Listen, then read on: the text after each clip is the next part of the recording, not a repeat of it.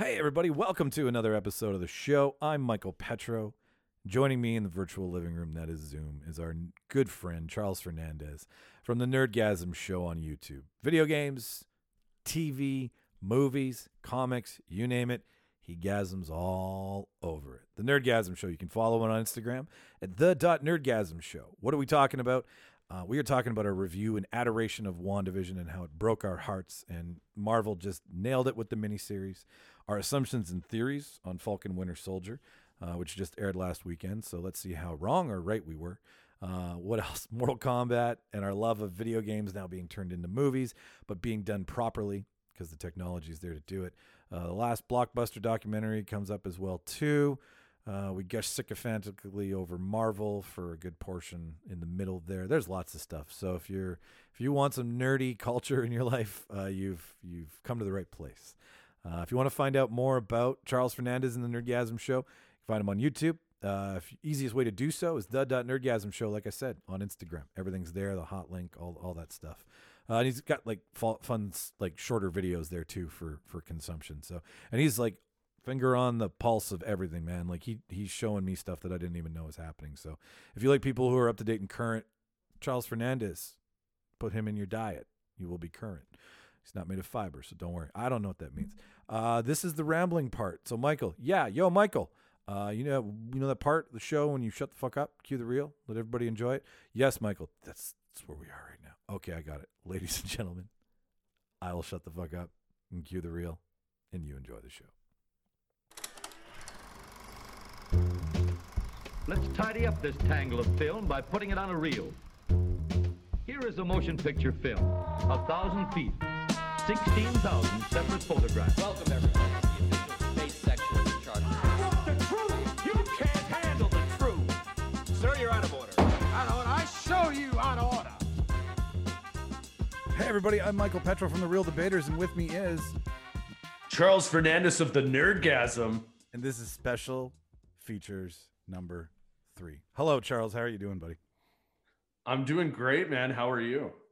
I actually had like a really good week in regards to and it's such a small thing, and like we tried to do this last week, but all I did was come in as a frozen robot, so I couldn't really you guys, man, I'm not gonna lie, I do have some footage from that, and I'm definitely gonna edit it in because it's fucking hilarious, because it was like the most ghetto Quicksilver effect ever. It was great.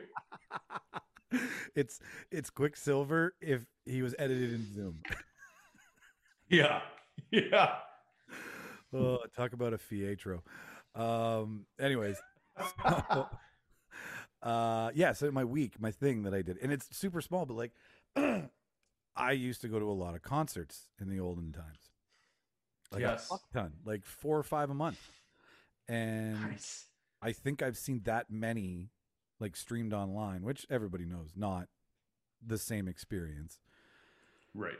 But whatever, you make do, right? You watch Dave Grohl awkwardly introduce the band streaming live, and it's awesome because you're like, whatever, Dave Grohl can shit in my mouth, and I'm still gonna be like, more music, shit'll be okay, whatever, right? But like, but it's not the same. So anyways, so I found out that more music, not more shit. Charles, get your mind out of the gutter. I want somebody to shit in my mouth. I don't want the world's best drummer to continuously shit in my mouth. That's all I want now. That's all I'm thinking about. Yeah. But yeah, I found out like one of my because this kind of, I wanted to ask you this question because I feel that what we listened to when we were younger was what we defined ourselves by. But then you get older and you're like, fuck that. I'll listen to anything. Who fucking cares, right? It's silly. Yeah. So. Oh yeah. I grew up listening to a lot of punk and a lot of like skate punk, LA, like California surf and skate punk specifically. But in like all encompassing, I love the punk genre. Alkaline Trio was my go-to growing up. Ooh. And the eyeliner and nail polish that followed is 100% courtesy of Matt Skiba from Alkaline Trio.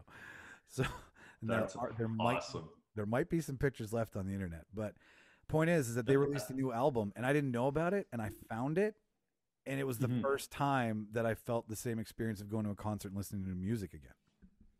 Ooh, that's awesome. So like I found the one song that just hooks you on an album or at a show, and then you just listen to it. I was driving back from the farm on the weekend is when I found it, and I listened to this. I think I listened to the same song. I think I helped roll the numbers over on the Spotify play count. Live. Yeah. With that, it was Crystalline by Alkaline Trio, and I just listened. It's memorized now. That's how much I listened to it. This was just a really good feeling to like remember what new music felt like. Even I'm sure the album's like 4, 5, 8 months old or whatever, but I didn't know, so it was new to me. Yeah, it's I love that. I really love that whole the whole experience you had, because for me it's like I have very ridiculous music taste in terms of like I just love oldies and stuff. So I sometimes I'm so out of touch with like you were mentioning like a band where you discover an album and you're like, holy fuck, they've had new music for how long? And I had no idea. I've had that experience with like so many bands that I discovered at music festivals. Yes. Or like live shows, like someone gives me, like, especially when I was living in Toronto, there was a lot of talent that would stop by. And sometimes it would be like bands I never heard of or whatnot, but my buddy's like, $20, man, let's go. I'm like, sure. And then you find out, oh, fuck, this band, like Tame Impala. That's how I discovered Tame Impala and fell in love with them. I had no idea who they were. And like a buddy of mine played an album for me, and I remember like those few songs I just got hooked on. And then I saw them at we were in Osheaga a couple of years ago, and I saw them live, and it was just like mind blowing. Like it was a surreal experience. And discovering they had a new album that came out I think last year at the beginning, and then I'm listening to it, I'm like, holy fuck, this is great. And then right away we're re-looking at those pictures and videos of when we were there, and it was like, man, it's just nice to have. It's like, I got the email from Folk Fest doing survey they sent out to everybody, and I'm totally 100% fine to go back to a festival the way things were. I mean that's just my level of comfort, right? For sure. I do the things that we're all supposed to do. Not to get too fucking topical and weird and shit, because no one's listening to talks. We're not COVID fucking fact people, so don't listen to what I'm about to say. Oh yeah, no. This is all just personal experience through this shit, like everybody else. Exactly. So, but like I do the mask thing for other people, right? I don't do it for myself. Like, if I get sick, I'm for fine, sure. Right. So that's what I'm saying, is that if I got sick at a music festival, I'd be fucking fine. But the fact that you brought up music festivals, like that's. Like, I'm rooting for fucking some sort of folk fest, any shape or form. I'll take, like, at this point, we'll take whatever we can get. And I mean, folk fest people, we're the nicest people. So to be like, well, if I can't go, yes, someone else will go and they'll have fun. And you'll move the fuck. For sure. And I think what they're going to do is I feel like every organization is going to do their absolute best, because they know that everyone's getting fucked by this whole situation. So say they can resume a folk fest, but it can't be the exact capacity or same way they had. I'm sure they would still offer a Zoom experience or a YouTube experience for people that just couldn't get tickets or it doesn't work out. You know what I mean? So we're all at least we're all trying. and they even mentioned it in the survey, buddy. They were like, would you pay to see a streaming version? I was like, yes, I'll put that on the fucking for sure. Hard and hang out there and enjoy it. Like, absolutely. I just want it to fucking happen. If I'm there. Yeah. Right. Yeah. It's like a literally, if that technology existed, imagine during Woodstock, and it was like, if you can't make it to Woodstock, would you at least want to see a stream for it? Pay like $10, and you're like, yeah, I'll have that stream going the whole fucking weekend, because I'll be just as fucked up as those people are. Yeah, totally. So like, why not? Yeah. Get so fucked up that the TV on the screen, you just forget it's there. You're like, I'm at the You're just trying to, I'm touching a man. They know no security, man. Anyways, all right. Well, that just music, right? Like it's we've been so focused on what to watch, keep my eyes occupied, that I totally forgot how good, like how dopamine dumping good new music from a favorite band can feel, and it's just nice, like yesteryear feeling. Yeah, like for real, and like some of my favorite experiences again are going to a music festival and just falling in love with artists for the first time when you hear them live, because there's nothing like that experience. No, no, there's not. I fucking cry at music festivals, man. Like when I hear, Without a doubt. I get all emotional and shit, and Yeah. just sit there. And Shauna looks over at me, and I'm like, "Yes, like I am affected. Good music, and like, she cries too, but like I get made fun of for some reason. I'm like, I'll let you have the emotional moment without being it's publicly, but fuck, point at me and laugh and shame the little man. It's so no, but it's true, man. And like, especially when you see artists getting emotional, that's even a whole nother level, because it's like, wow, they care. They're real people. Right? Yeah. Yeah, no, you're here with me too. I just didn't pay to come. Yeah. See you charged so you could be with us. Okay, I get it. I get it. Yeah. Anyway, let's drop from music down into more a situational, more comfortable topic, which is fucking WandaVision. It's over. It's done. Fucking Yeah. good. Like, Yeah, wow. It delivered, man. It really delivered in every way. we did 1, 2, 3, 4, and 5, and then we were gonna do 6 and 7 and 8. We were gonna put all 3 episodes into one of these, and then I did the whole fucking freeze frame thing, and my internet just didn't want to behave. And then so it all passed, and then you were just like, well, let's just do it all in one shot. And I was like, fucking perfect idea, because we can't at all put it all into it. So between 6 and 9, which is a lot, where, I guess we'll start with, where did you go, this isn't going the way the fans are saying it, the way we were theorizing it? Was there a moment where you were like, okay, I now know where this is going, it's not there, and were you okay with it, or were you like, where's fucking Magneto? You know, I love that. It's a great question. I'll honestly, my favorite thing about this kind of side of the MCU that we're getting right now, at least through Disney Plus, is I don't know a lot about these characters. Like, I know the big events that happen, kind of like the general fan, like MCU base does, but I don't know, like Mephisto wasn't even in my real nerd vocabulary until this show, you know? So for me, it's been really fun reading all the theories, but I've also been just such a fan who's been surprised by everything. So even though I've read all this shit on the internet and I'm like, oh, that could be cool, even if it doesn't happen on the show, I'm like, you know what though? It was still surprising. It was still entertaining. And I want to see where the MCU is taking it. It's still like uncharted territory. You know what I mean? And just because like they didn't do every single fan theory doesn't mean these things, like, people really wanted to see Cap grab Thor's hammer. And that was something that we never, like, we forgot about. We were like, it's never going to happen. There's been how many Avengers movies? It's never going to happen. And then they fucking brought it and like did it so well. So like, for all you know, some of these fan theories, they're going to do that and it's going to happen. And it'll be even more mind blowing because yeah, they didn't do it in WandaVision, but it doesn't mean it's not like happening. So I don't know. I really liked it. I was still surprised by it and everything. Like, I definitely expected a Doctor Strange cameo, but then hearing why they didn't do it totally makes sense.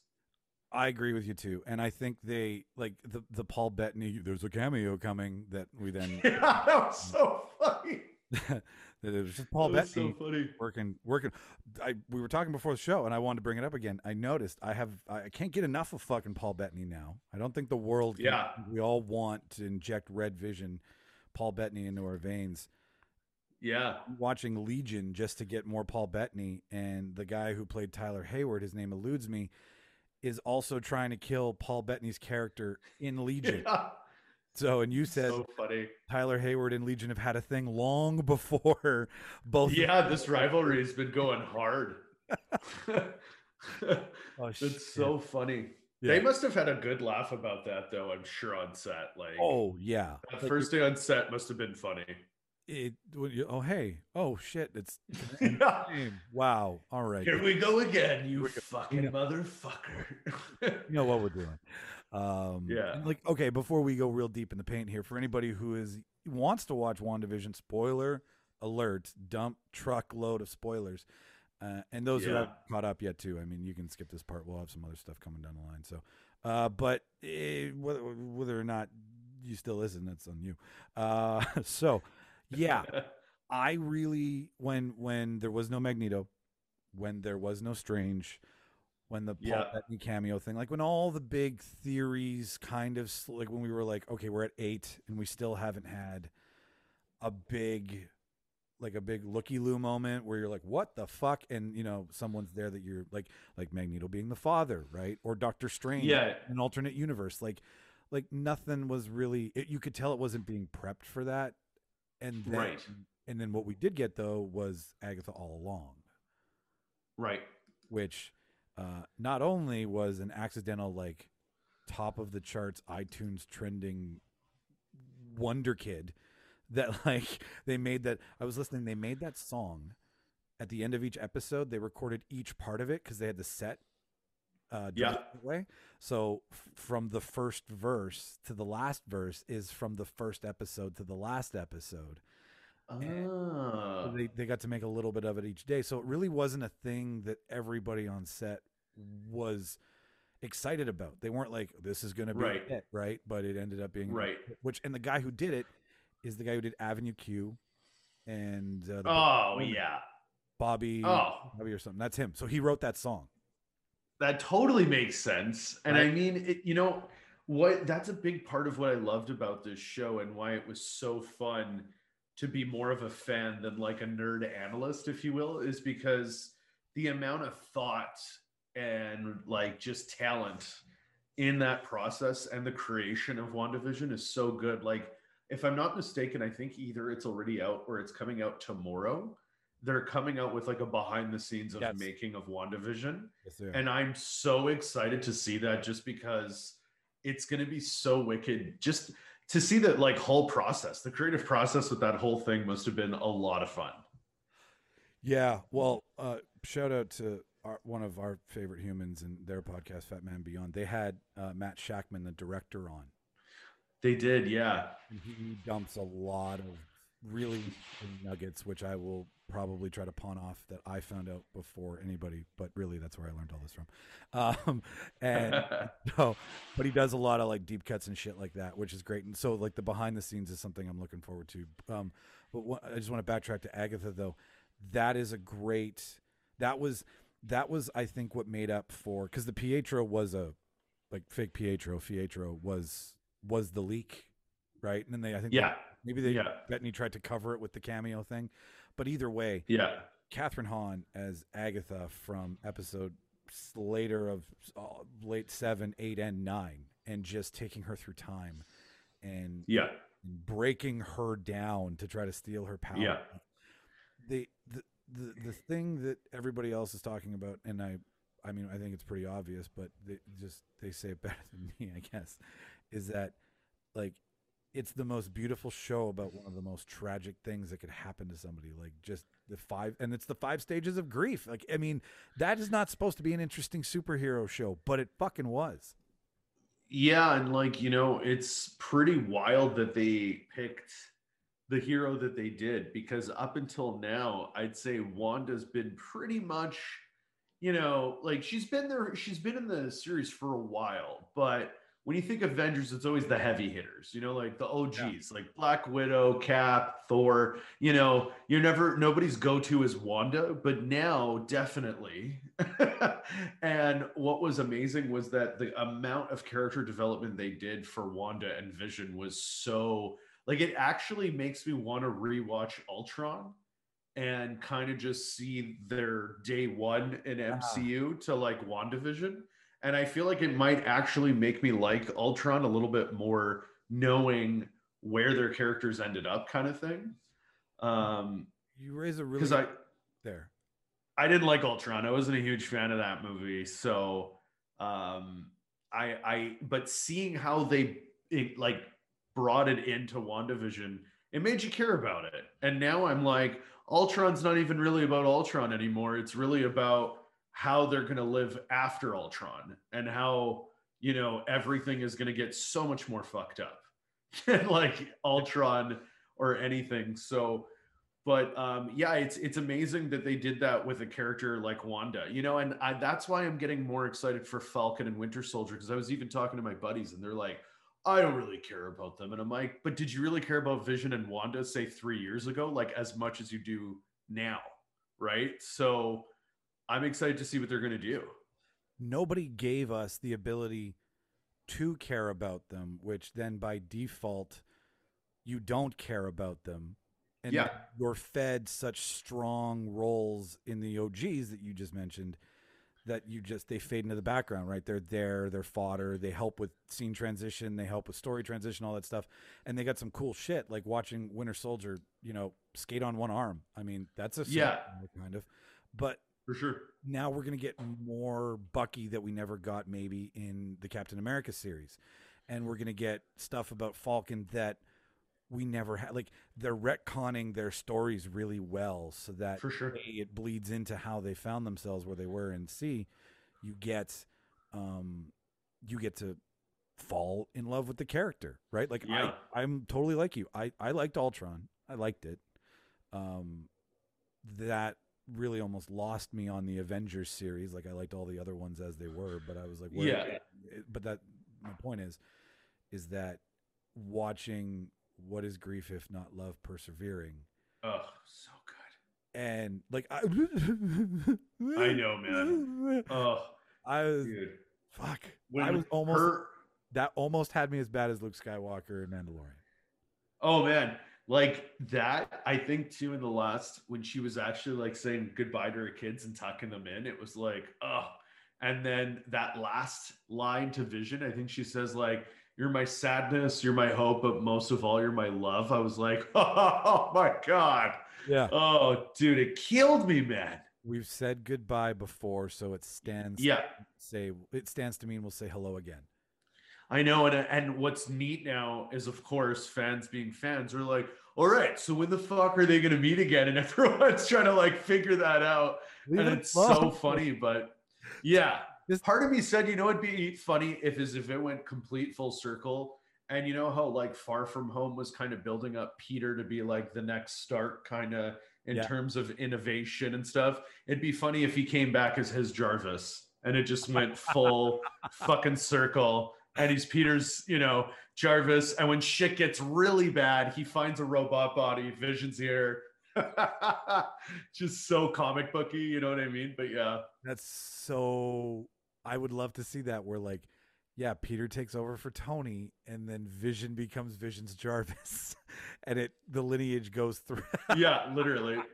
Oh, that would fuck with my mind. That'd be awesome. So funny. Yeah, I think it would just be so like, even if they did a scene of it just as like a fun, like, just a shout out to fans, just like total fan service, because I think that's hilarious. Because he is like, I guess he can technically live forever in terms of like through a connection of the internet or like through, a mainframe essentially. So he's like an AI conscience that can always exist. So that's kind of interesting. Because they kind of did that. Remember in Winter Soldier, there was that dude from Hydra that put his conscience in a machine. Yep. Zola or whatever. I can't remember his name, but that whole thing. So technically now the good guys have that in Vision, I guess. So yeah, they always give themselves a few outs, right? They're not committed on anything. When Kevin Feige's like, I need you to give me 13 outs. I probably won't use one. Yeah. I've got at least 7. So that's why everyone's fucking contract is like signed for 17 movies, right? Like it doesn't mean you have to do 17 movies. It's just like, technically, if we ever think we can do that, you're signed on for 17 movies. Yeah. They're gigging the gig economy even harder. We're like, how like Skip the Dishes is killing the restaurant. He's killing the actor where he's like, I'm going to have you for 37 moments to 19 minutes on screen. Yeah. The rest of seriously. Yeah. It's like, I mean, like, and it's interesting, right? Because from a business standpoint, it definitely benefits everybody involved. Because from an actor, when you're doing a movie, halfway done the movie and then you're done the movie, your mind can't help but be like, okay, what's next now? So at least on a contract like that, you're kind of like, okay, because I think like Mark Ruffalo as Hulk has a really ridiculous contract in terms of appearances. But then hearing about She-Hulk, he's obviously going to make appearances in that. I'm like, that probably comes out of that insane contract appearance, which is now really working for him and now Marvel, because Hulk is going to be a bigger character. right? Especially with Professor Hulk. Yes, with I love. I took the best of both. I do hope we still get some insane Hulk moments. Like, I hope we do get a moment where he he goes a little bit more like savage and goes Hulk mode, and he can even make a joke about it where it's like, oh, that actually felt kind of good, like, because he never wants to embrace it, right? Like, that's his big thing. So it'll be kind of fun. Oh, I've been holding that inside for so long. Yeah. Yeah. Like, damn it, I have some anger issues I need to get out. It's nice that it has that option. Oh, where's my Right? Like, I need a oh shit. I so I'm gonna stop. So, anyways, but yeah, it's the multiverse of the multiple appearance in all yeah. the Marvel movies. And I mean, who does like? I mean, we're sitting here, and I know both of us, hands down, if they were like, "Would you like to be in 20 Marvel movies?" I would move my entire life to do that. Like, dude, 100%. Like, I know? don't give a shit. Even if they're like, "Hey, we just need you to like record some audio," and that's one of your appearances, I'd be like, "Yeah, okay." Yeah, but to always have like a you're always kind of involved in it. Yeah. That's just a smart, and we're outsiders, so what the fuck do we know? But like, that's just a smart kind of like, I'll always have Marvel, right? I'll take the big up front, and I'll always be able to be relevant. I'll always be able to show that I appreciate the character of the fans, like fan service, like you're saying, right? Like it's just it's like I don't know what it is in any other industry, but it's like, you get that, you find that right moment, and then you can just sail for a while. That's yes. As long as you stay off Twitter and don't be a dick. So too simple. So simple. Disney doesn't ask much, really. Stay off Twitter. Yeah. Dick. Like, anything you do, you should be like, would my boss be okay with this? That should just be a good like goal, like rule to have in your mind. Like, anyways, even if you don't work with Disney. What would Disney do? Well, I'm going to let Disney all my decisions for me. What would Disney do here? Probably not. Yeah. Okay. Yeah, like, don't. Like, my God. Yeah. Write it in a journal and then burn it. Do it like a Simpsons thing, like, a crazy character. Like, my God. Yeah, but again, another thing that I really love that Marvel did with the show is they spent a lot of time and work developing these characters. And then at the end, the seeds that they planted and left with all of these characters are fantastic. Yes. Like, I truly do believe that we will see Agatha again, and it's going to be even more amazing when we do. Like, I know you were a fan of Catherine Hahn before too. Oh, amazing! And her comedic performances demand so much respect because she's so fucking committed to the depravity in some of those roles, and she knows how to showcase awkward human emotion on screen in a very comedic way, and that added a level, like her ability to sitcom her way through. First of all, Elizabeth Olsen is a fantastic fucking actress, and I had really great from a lot of her stuff pre this. I'd seen her in the remake of with Josh Brolin. Old Boy. Well, I seen the remake of Old Boy, which, I mean, that's just the movie's fucked up, but I mean, she carried a performance in it as fucked up as it was. Yeah, I didn't mind her in it. This is a whole nother episode, but Old Boy, the original, is like one of my all-time favorite movies, and I love Spike Lee. So I was like, if anybody could adapt this, it would be Spike Lee. I think he'd do a great job. And there were a lot of things that he did that I was like, good, like cool. Okay. But it was one of those movies where I was like, it's like if they did an American version of Parasite, especially after how good it got acclaimed, you'd be like, why? Yeah. And that's how I felt with Old Boys. So it's just like one of those things. But if I had never seen the original, if I had never had any idea what it was, I think I would have appreciated it more. But she was good at it. I will say I was really blown away with her in it, especially because other than Avengers, she hadn't really done much. No, and there's another movie she did with Clint, with Hawkeye, with Jeremy. Where they're up in Alaska and. Yeah, I know what you're talking. A movie that I saw of hers, it's got a really insane name. It's called like Martha May Marcy. It's literally her full name, but it's like Martha May Marcy something. and it came out like probably 10 years ago, or maybe like 8 to 10 years ago, and she is amazing in it. Like, honestly, she was so incredible. And I remember she was so like, this was before Avengers. So it was just like the Olsen twins have a sister. Like, that's how everyone was like, what? And she was younger than them, too? amazing. Yeah, man. And she was amazing in it. She was so good. And it was like 10 years ago. She was like, she was young in her career and everything. And yeah. I'm sorry. Like, she's got, like, I knew that she could pull this off by a very limited catalog, but I'm going through it right now, and she's been around for a while, and she's like, hang on here. So you were talking, we were trying to figure out Wind River. That's what we were thinking of. Wind River. Yeah.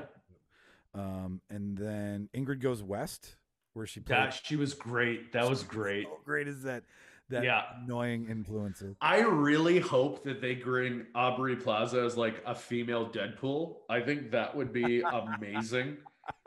Or something. Like, I want her in the MCU because she is so fucking great. Oh, wait a minute here. Okay, so you were saying Martha, Marcy, May, Marlene. That's the movie, yeah.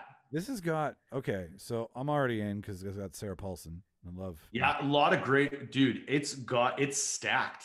And the male lead is John Hawkes? Yeah, John Hawkes, man. And he's so good in it. Like, basically the movie is like, this guy is like a cult leader, but he just has young girls as like in his cult. And Elizabeth Olsen escapes and this family takes her in, but she is like, she doesn't escape because she's like, I need to get away. She just kind of like wanders away from the cult thing. And then this family is trying to like, you know, bring her back to reality, but she is still hooked on the cult thing. So it's one of those movies where it's like, just because you escape, it doesn't just mean like now your story's happy. It's like showing how she's so long-term fucked up. I'm hooked. I love anything. It's great with assimilation and brainwashing and cult. Those are. It makes you uncomfortable. Like, it's one of those movies the whole time I'm watching it. It's so good, but I'm like, this is so uncomfortable. You want to put a pin in this because I want to talk. Yes, absolutely. But it's only because I love your opinion on WandaVision. We got to get, that's right. Focus, Wanda. That's right. Fine. It's fine. I hope they don't care. If they don't care, they're probably not listening. So whatever. That's what I always say to Nerdgasm. I'm like, well, if you're not here, if you're not at this point, then you're just not watching. So it is what it is. And, yeah, that's right, man. So just a WandaVision, Wanda's Elizabeth Olsen's acting, having to do the sitcom thing. That's pretty. I would just imagine that's exhausting to ask somebody to be like, all right, dance monkey, but dance in 7 different outfits, 7 different methods, 7 different outfits, 7 different costumes. Like, that's just a lot to process. And I love the posing, like in the earlier episodes, you know, that classic 1950s housewife. So she'd have to do lines with the hand out or with the hands at the hip. She'd always have to do that. And it's almost like a choreography to it. So the fact that like she just nailed that so well was like, oh, they killed it. I mean, I heard they even actually talked to Dick Van Dyke. Yes. As a consultant. And he had no idea about the MCU. He's like, what the hell?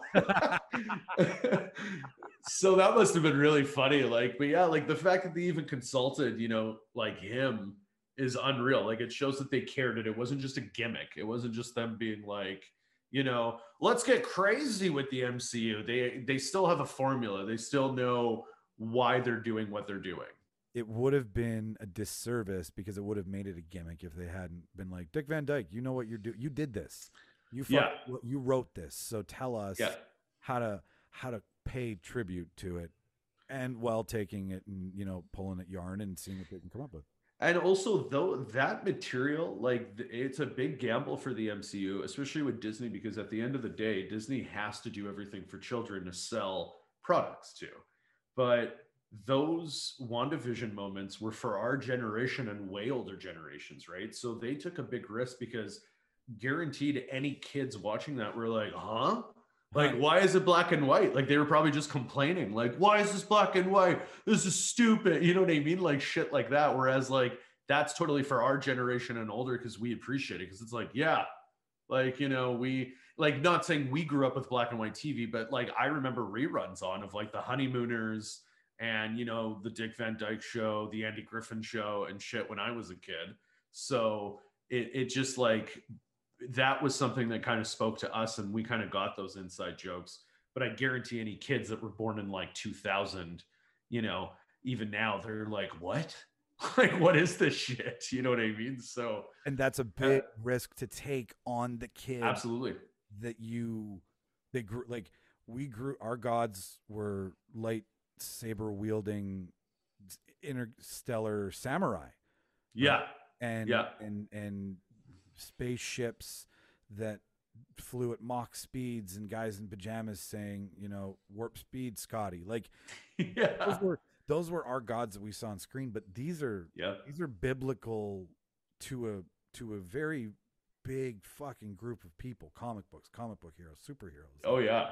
Like they'll be reading what we, like, a million years from, whatever, not a million, but like, far into the future, someone's gonna go back and be like, these people worshipped gods like Captain America and Thor, and 100%, and they're scrolls of what they put on the walls. Like, we're gonna be those people.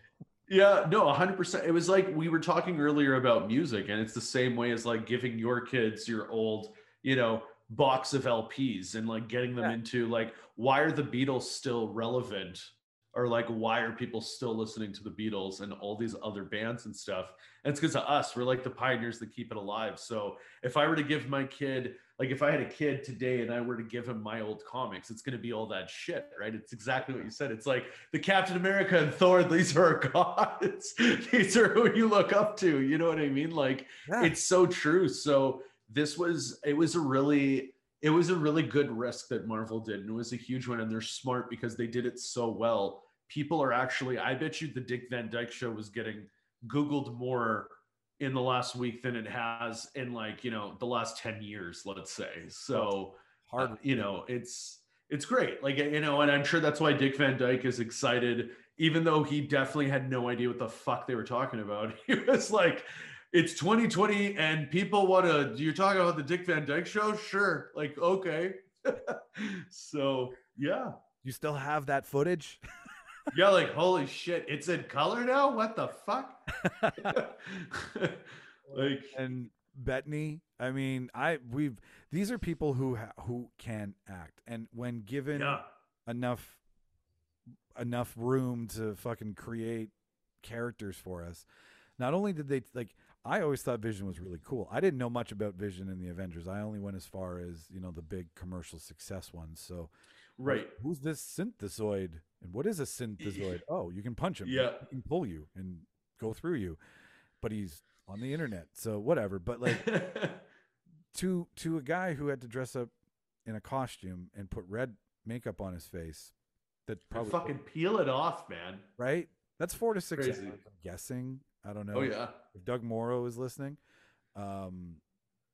tweet at us. Message us. Let us know how long it takes to put Paul Bettany's makeup on by your guesstimation, because you are our makeup guru, Doug Morrow. But the ability to act in that and to be fucking Shakespearean, like to make silly in comic books and witches and floating and all that stuff, like to make that dramatic and emotional and family friendly too. The entire family can watch that show. And, grief, the 5 stages of grief, like, and the watching the TV together growing up and all of the things that they were like, well, we still know we're Disney, so we got to make it a little Disney, but in the right way. Like, it's just so balanced and the ingredients are measured precisely and there's care and there's the Matt Shackman, like, child actor on The Growing Pains, child actor on The Facts of Life. Yeah. And then gets to make an entire superhero series, which he grew up loving, about different eras of television that he grew up acting in and directing and being a part of. Yeah. Like, everybody involved is just having a good fucking time, and then it's magic, right? And you're like, I can't complain about this. Even though I didn't get Doctor Strange, even though the multiverse hasn't been cracked yet, even though it's going to be like 16 months before right happen. right. Okay, fine. And that's a You know, lot of and work. for sure. And it's so funny, like as a little sad as I was that Doctor Strange didn't show up, it was also like, well, at least now we don't need any of this backstory groundwork in his movie. It can just get right into, you know, what's going on and why Scarlet Witch. Because the thing that keeps running through my head is the fact that Catherine Hahn, Agatha, did a brilliant job of making it very well known that she is stronger than the Sorcerer Supreme, who is Doctor Strange. So when you think about that, it's so fucked because Doctor Strange is the sole. He's one of the biggest factors of why they were able to beat Thanos, right? Like, was the fact that he went in and used the stone and everything. So to know that Scarlet Witch is technically stronger than that is mind blowing, especially for someone like Doctor Strange who needs to be top of his class. You know what I mean? Like, Yeah, um, because he's an arrogant fucking surgeon by birth. right, and he still is. Yeah, he's still, yeah. yeah. So Yeah, fucking Benedict Cumber Cabbage Patch. I fucking love him. yeah. Oh, it's gonna be, dude. It's gonna be so awesome, and like, I kind of get it just because, like, being as hardcore nerds as we are, we kind of know, like, I could kind of imagine they're gonna fight each other, and then Mephisto or whoever is the big villain is gonna reveal themselves, and then they're gonna realize, like Godzilla and King Kong, they're gonna have to work together. They're gonna have to just put it aside, and then also Scarlet Witch did a very great scene of just telling Agatha, well, then I know where to find you if I need you.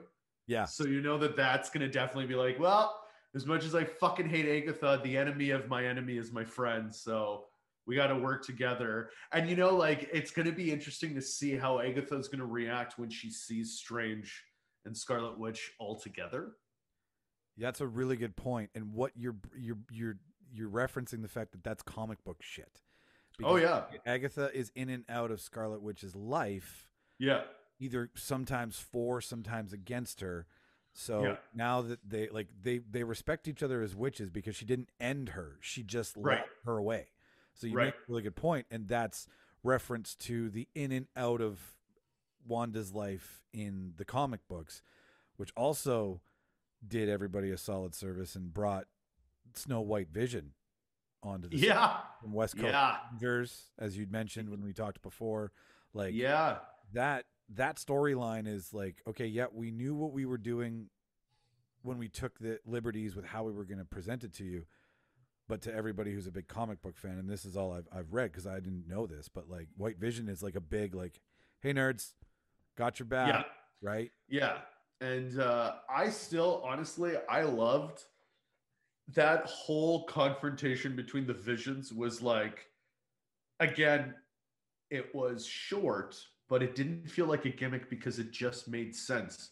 The ultimate way to make Vision is self-aware, and that's all that real Vision was doing with Ghost Vision, was just being like, dude, what are your orders again? And then your orders don't make sense because I'm you. And then it's like, my programming, right? And it's genius because you're like, right, when Vision first started, it was Android, but where Vision is now, it's the idea that he is more a sentient being rather than just an android.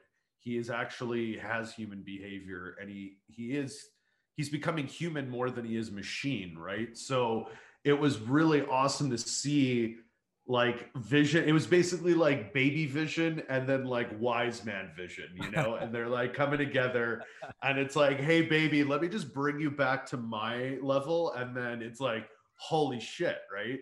And I thought that was genius because I'm like, it makes sense. They're fucking androids. Like, at the end of the day, that's what they are. So he brought it back to basics and was like, let me just update your programming. And then it was like the programming was collapsing on itself, right? So that was one of my theories, that somehow Vision in some way would reboot it.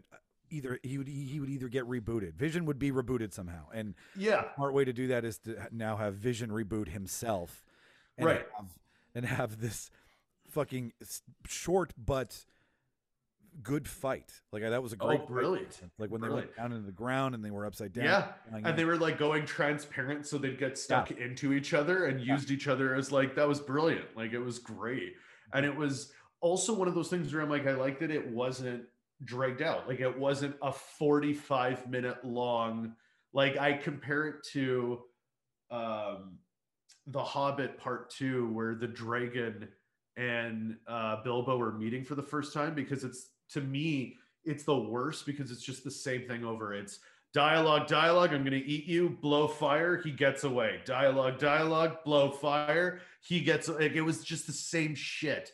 Whereas with this, it was like, you're invested, but you're also like, well, fuck, how is any of them going to win? They're the same thing. It's like when Bart's trying to fight himself and he's trying to fight his twin and they're moving the same fist at the same, right? Like, it's just, so then it came down to, oh, fuck, right, I just need to update your programming and then you'll question everything as you should. And that's basically what he did.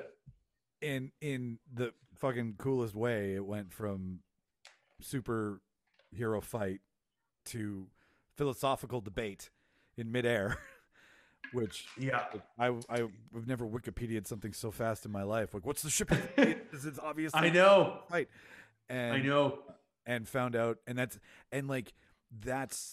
some serious philosophical shit. But then you're like, oh, that totally applies, to what they're fighting about, and then how absolutely it has to replace the planks of the other, which it makes the ship, but not like it. So that was just, like, whoever. And isn't it so beautifully written and so beautifully acted out? Because like you said, I didn't even know what the fuck that ship was. So for a second there, I was like, oh no, am I not going to get this whole part? But then they broke it down. And then exactly like you said, when you see what Vision is saying, and then the other Ghost Vision is like, yeah. And then you as the audience are like, yeah, what the fuck? It's so good. Like, it's just, that's what it brings you back to being a kid reading those comic books and having those moments of being like, what? Oh my God. Like, it's so good. It's just, they're at a point now where if they tried to do that in phase one, it would feel like a gimmick, or it would just feel cheesy, or like, oh, they didn't earn this. Like, it just kind of, they threw you in that in like the last 10 minutes. But because they know now that they just have this amazing foundation and they've built this world, they take these risks and it pays off, because we want these risks now. We're at that point where it's like, give it to us, man. Like, I want to see this world blow up, and I want to see these characters develop more than ever. Yeah, I trust. You've earned my trust with, absolutely. And they're doing the mini series, right? Which is smart. It's a long fucking movie, badly edited or edited perfectly. Yep. Edited the way you want. You just have more time to create and have fun, absolutely, and stories, and have all that good shit. And again, going back to a comic book style, they do these little origin stories in these little mini series on Disney Plus, so that when Scarlet Witch shows up in the movie, you're like, yeah, I get it. And if you're like, wait, when did this happen? Go watch that little mini series, get caught up, and then boom. Because like, one of my favorite things was reading a comic book, and it's like issue 33. You have no idea what's going on. You're in the middle of a storyline, but you're reading it. And then you're like, oh, Wolverine's here? Awesome. Right? You don't even care of like, how did he get here? You're like, cool, Wolverine's here now. And I can't wait. That's why, like, once the X-Men are fully in there, oh man, it's going to be so wild to see who's going to show up with who, and like, who's going to be chilling with who. It's going to be wild, man. It's going to be great. I just wish Sony would just be like, all right, fine. I know, eh? I know.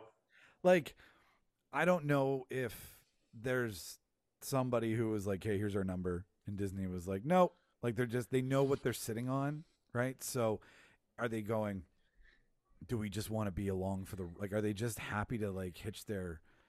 I think it's Sony. Like, I have a huge grudge with Sony, sure. And I like with their movie division, and I think it's ego more than anything. I think it's the fact that they know that we all want the Spidey with the MCU.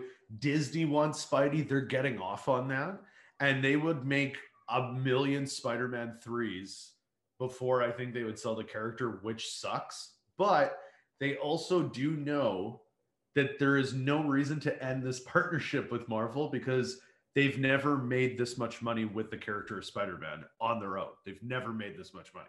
No. And at the end of the day, that's why you are paying to have the rights to this character. So but what I think too is like they're really trying to develop this Spider-Man villain universe. And they think that once this universe is really taking off, they can pull Tom Holland out of the MCU and throw him in this thing.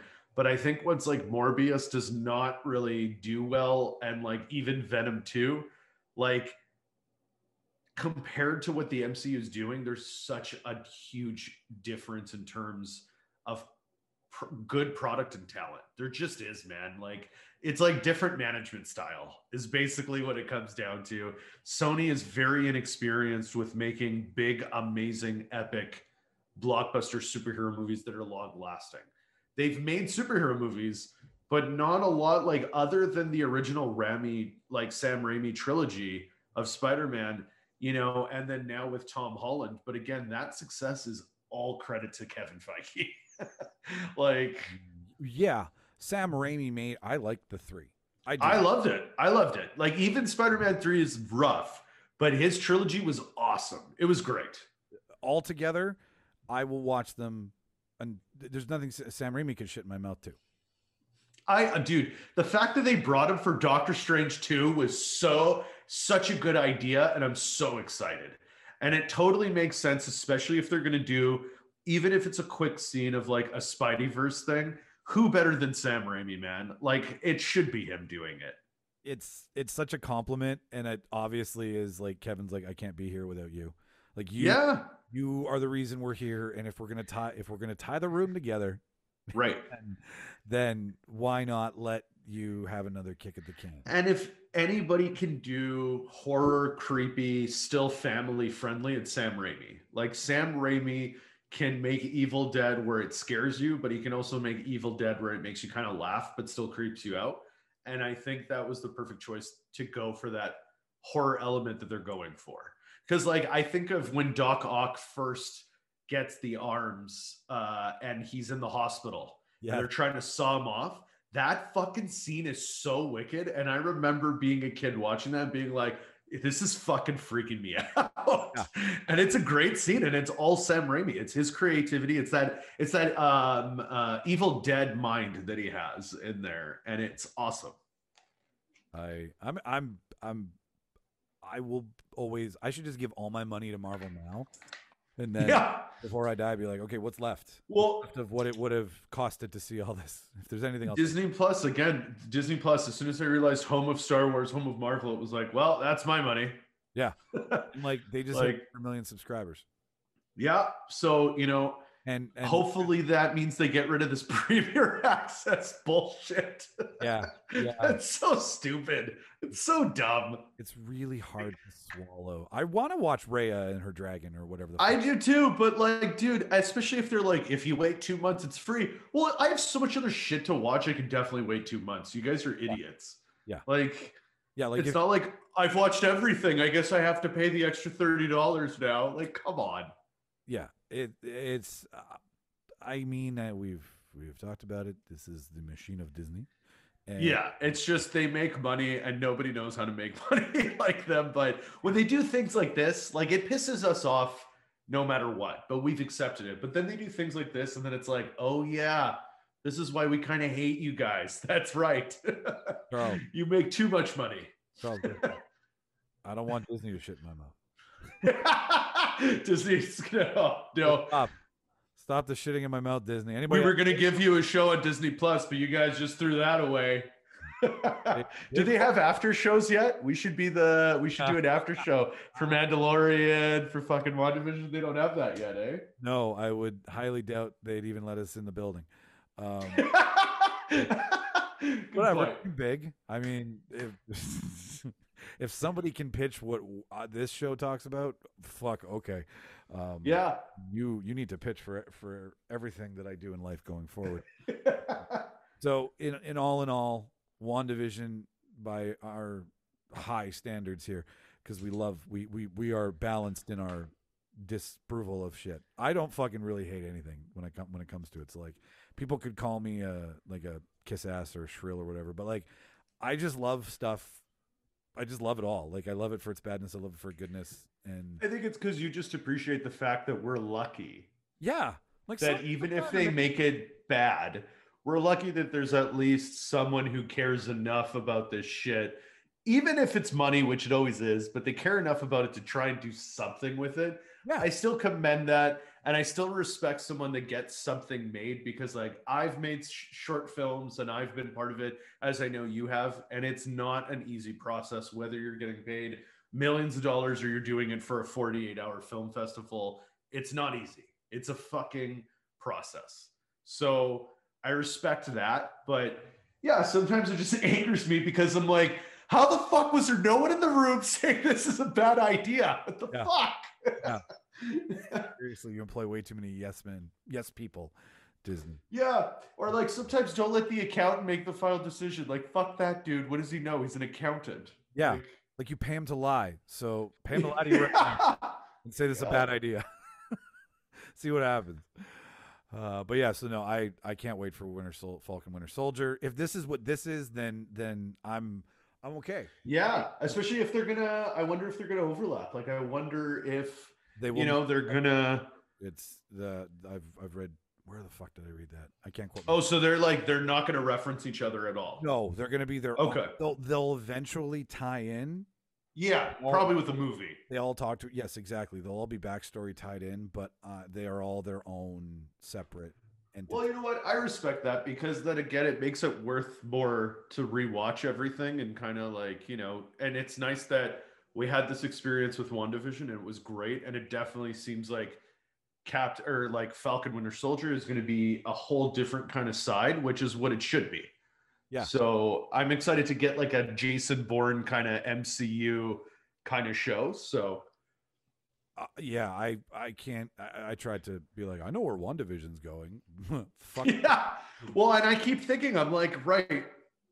I keep forgetting the big thing too with Falcon and Winter Soldier. Are they going to be building up to someone officially taking over for Cap? Because in the comics, they keep Captain America alive, and it's the Falcon as the captain. And they do a storyline with actually Bucky taking over, but the role stays the same. They call them Captain America. So I wonder if they're going to do anything with that. And we do see the Shield. Like, we have a moment in the trailer with both of them kind of interacting with the Shield. So there's definitely that element, and they know what they're doing, right? So I would love it if Captain America became a moniker, like you said, and it allowed like a Batman. Like a Batman. I think putting on the Cap suit will pay homage to Steve, and it won't matter. Like, it shouldn't matter, because yeah, you're right. They did both. Yeah, I want to see both. I think that would be such a fucking cool idea to be. I do too. Share the shield, share the role. Like, they're a great fucking team. They're gonna be comedically awesome on screen. Like, I what the fuck's his name who's playing Bucky? These guys I can never. Oh, Sebastian Stan. I've liked him. Hot Tub Time Machine, man. Yes, he was so good at that. He was so. Every time I watch that now, because he's so little in Hot Tub Time Machine, like, he's so physically, like, he's in good shape, but he's just like half the size he is now. Yeah. And it's so funny seeing him in Hot Tub Time Machine, because he plays the 80s bully and he's great at it. And then seeing him come in now as Bucky is just unreal. Well, and like he's been a creeper too, man. Like I'm he's been around for a while. Yeah, he was in Destroyer with Nicole Kidman. He was amazing in I, Tonya. Loved. He was so good in that.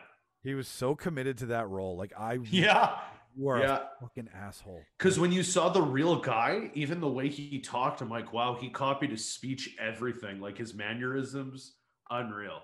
He was also in a series I watched for a bit called "I'm Dying Up Here." It was on Showcase or FX. It was about stand-up comedians. Yeah. He played a comedian who it was only on one show, but he did like a really cool set. He did a killer set on Carson, and then killed himself, and everybody just couldn't figure out. His guest spot was he was in the pilot, so he was that. That's wild. So And you know, I heard good things about that show. I really, because I think Jim Carrey was a producer of it. I think. well, it plays into the Comedy Store in L.A. I believe it's the Comedy Store in L.A. and Pauly Shore's mom, Mitzi Shore, Yeah. how she got it in a divorce and how she Yeah.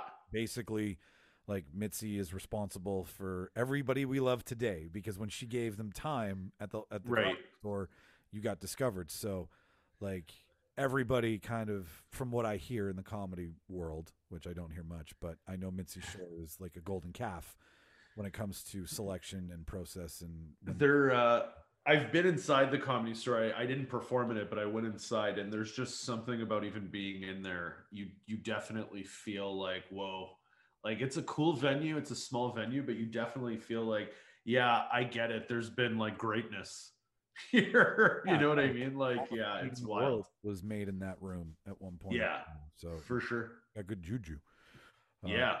But yeah, so Falcon Winter Soldier is going to be just delicious. I'm ready. I'm excited, especially because like I really love. I forget his name. The actor that plays Baron Zemo. I think it's Daniel Bruhl. Daniel Bruhl. He is fantastic. Like right from Inglorious Bastards, that was the first thing I saw with him, and I was hooked on this kid. He's great. I really liked Baron Zemo, but I do admit in Civil War he was kind of useless. Like he was kind of just there to get things going. But then obviously the focus of the movie was about the Civil War, not really about Baron Zemo. So the fact that they're bringing him back in this is very cool. And I mean, again, in typical Marvel fashion, they did leave him alive. You know, like they did. That was a very powerful scene because I think Black Panther actually catches the bullet when he goes to kill himself. And he tells him that he's like, no, you're not done here yet. And that's kind of wild because I wonder if they're going to mention that at all. That if he hadn't kept him alive, right, you technically wouldn't have what's going to happen in Winter Soldier and the Falcon. So that's pretty interesting. No, you're right. And also a funny thing I just saw here. Well, two funny things. George St. Pierre is in Falcon Winter Soldier. He is. Yeah, he's coming back too because he was in the beginning of Winter Soldier. So he's playing the same role. And a woman, an actor, and her name is Veronica Falcon. Ooh. So the Falcon is on the Falcon, and it's Veronica Falcon. I'm looking forward to the dude comedy that they're going to throw into it. I think it's going to be the other guys. I think it's going to be brothers. I think you're going to have like a lot of good banter, a lot of good, you know, because they like to give each other shit. They like to outdo each other, right? There's that competitive between them. Like that's gonna really shine through as because they're playing them out to be a team. Yeah, and they always are kind of in competition with each other at all times. Like kind of like Martin will like this. You'll appreciate this. Like Gimli and Legolas. They have a broship going, but they're always competing with each other at all times. So, and with this, they are literally competing, I think, for as much as they'll never admit it, they are competing to take over the shield. Yeah. No, they totally for sure. Right? Like you definitely see that. And another thing you mentioned that's interesting is that with Cap being kind of out of the picture, it's going to be really interesting to see how Bucky moves on because Bucky has that same serum that Cap does. So he's kind of like living for a while. He's going to be around for a while. And then the agent, Agent Carter's granddaughter that had that moment with Cap, it'll be interesting because she's going to be in the show as well. So it's going to be interesting to see her dynamic as well. I like her character. I just don't know how they do it. I'm always blown away.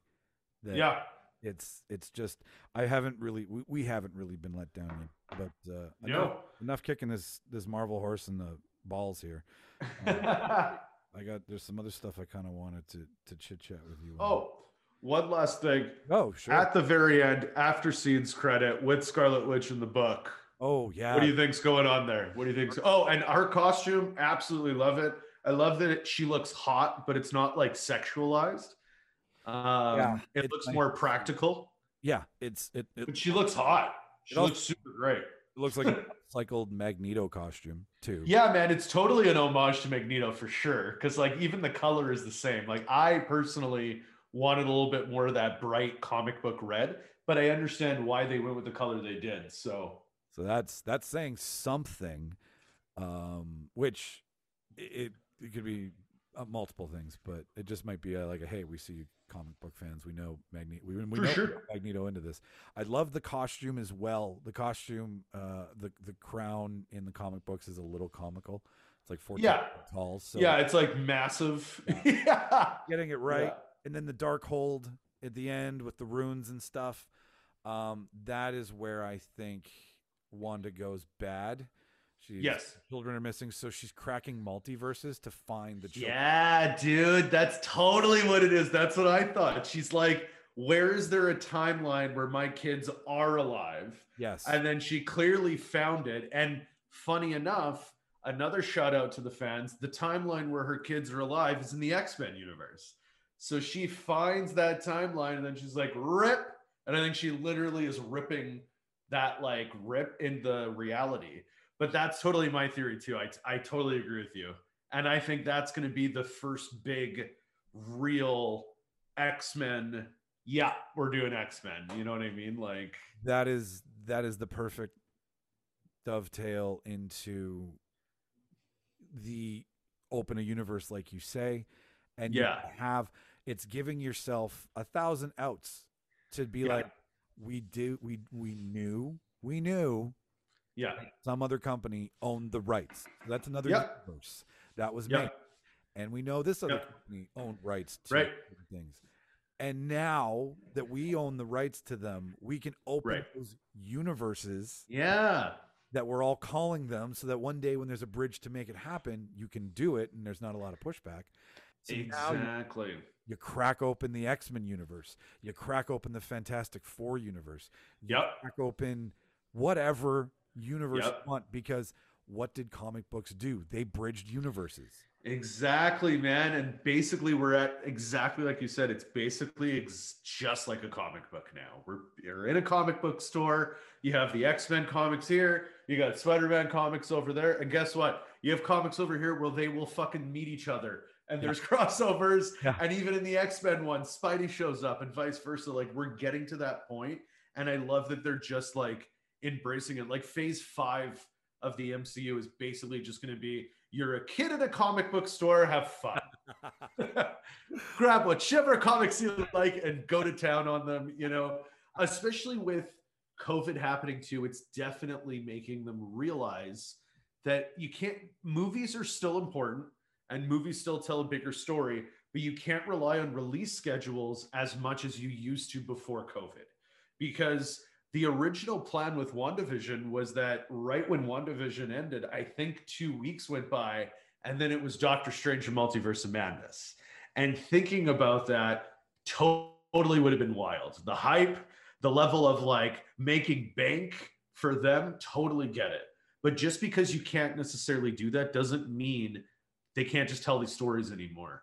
You know, like, so they're definitely getting smarter. So they're filling in these gaps with delaying the movies with more Disney Plus shows. And like Loki's coming up shortly after Winter Soldier ends, which is very smart again on their part. And Loki looks fun too. Like the whole idea that he's fucking around with a timeline himself. That totally will tie in. Like, what if when they reset Multiverse of Madness completely, like I'm assuming that's how the movie ends or whatever, that means Loki has to die, because that's the timeline that they exist in. Can I also mention that the Mind Stone was in the Tesseract? Yeah, and Loki. in her. And in her. Loki has the Tesseract. Holy shit. Oh my God, that's true. And Vision. That could be a whole thing with Vision. So we have a Mind Stone in a different universe. Yeah. Multiverse. Yeah. Traveling around with Loki that allows the bridging of, if you have 2 Mind Stones and 2 Time Stones, and one now has a witch who is using what the Mind Stone created in her. Don't let me theorize, bitch. I'll go for hours. So it really does have the ability. If you've got 2 because all you had to do was just write a new timeline and be like, all right, well, Yeah. let's just give ourselves another Tesseract again. Yeah. And they gave Yeah. themselves the out, which was the little hole that he ran through in Endgame, and that's that. Well, and yeah, like what Loki is doing is obviously going to have repercussions, and that totally bleeds into Multiverse of Madness. So it's really brilliant now that we're seeing, and like again, Kevin Feige is so smart when he does this, right? They always pick a random date where they're like, here's the map for phase 4, and you see things on it that you're like, huh? And like see things on it that you're like, whoa, like awesome. But now that we're actually seeing it, it's so fucking wicked because they really do have a plan. And now it's making me be like, so what they've done at the end there too with Monica is I assume she's going to go see Nick Fury in the Sword headquarters, because at the end of Far From Home, that's where he was. He was in that. We didn't know it was Sword. We assumed it was Shield, but it was actually the Sword headquarters that's like orbiting Earth. Yeah, because the scroll in the end credit, the scroll came. That's right. And she's like, he was friends with your mom, and it was totally Nick Fury. So now, and they did say they were going to do Secret Invasion as a Disney Plus show, which involves the Skrulls. And funny enough, that's a huge storyline in the X-Men universe. So that's a whole other thing that they're planting seeds with. And they did announce a Fantastic Four movie. So the Fantastic Four are right out of the X-Men, or at least the mutant universe. So yeah, like I think we're also going to get some more announcements when Doctor Strange comes out, and after like a month of it being out, because the way the movie's going to end, there's going to be things where it's going to be like, they have to explain this.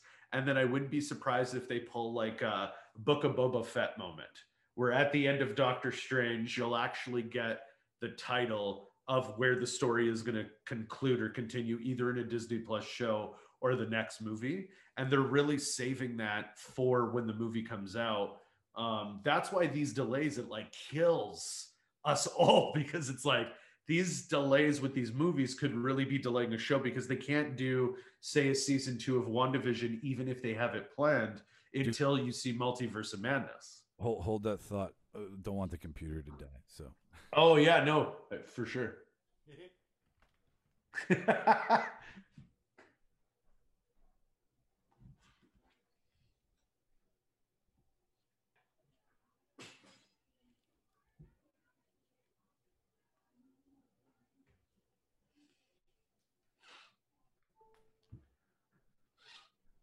Oh, I love that sound.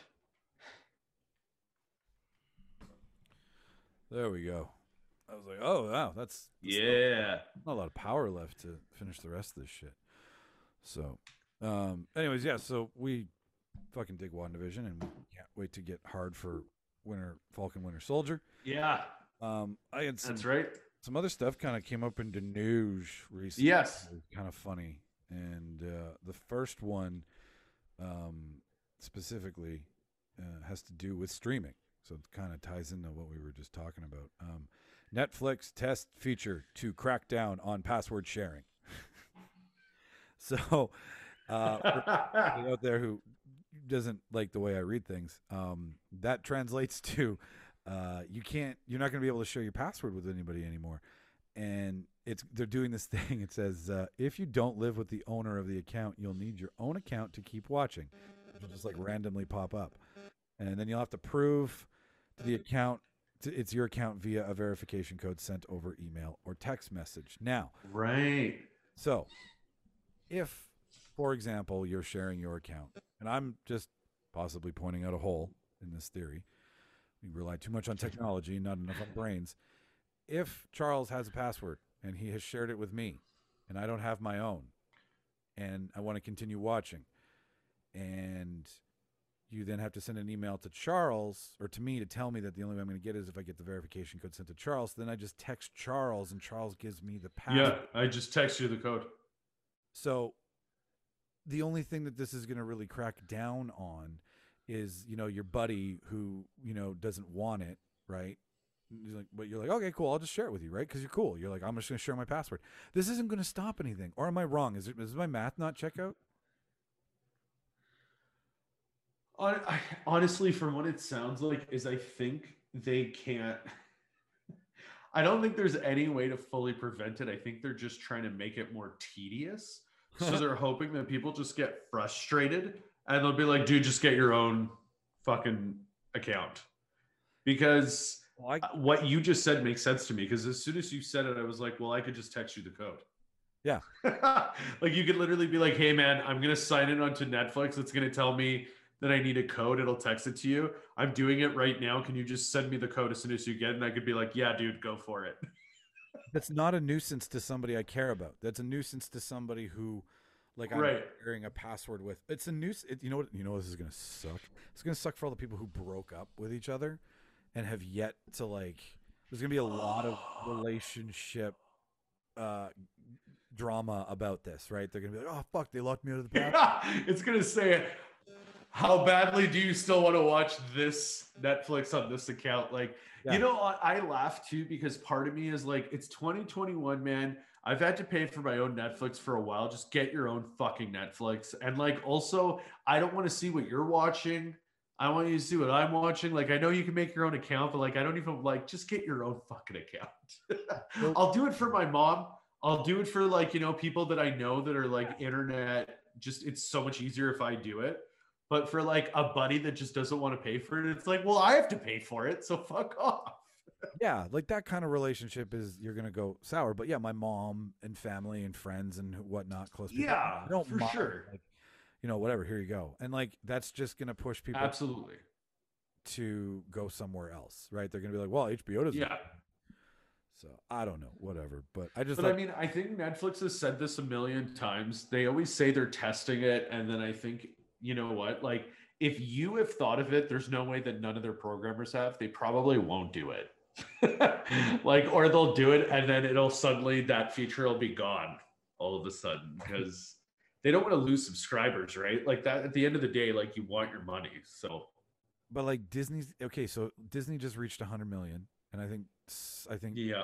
there's 200 million to date. So that says a lot about how much fucking Little Mermaid people like watching.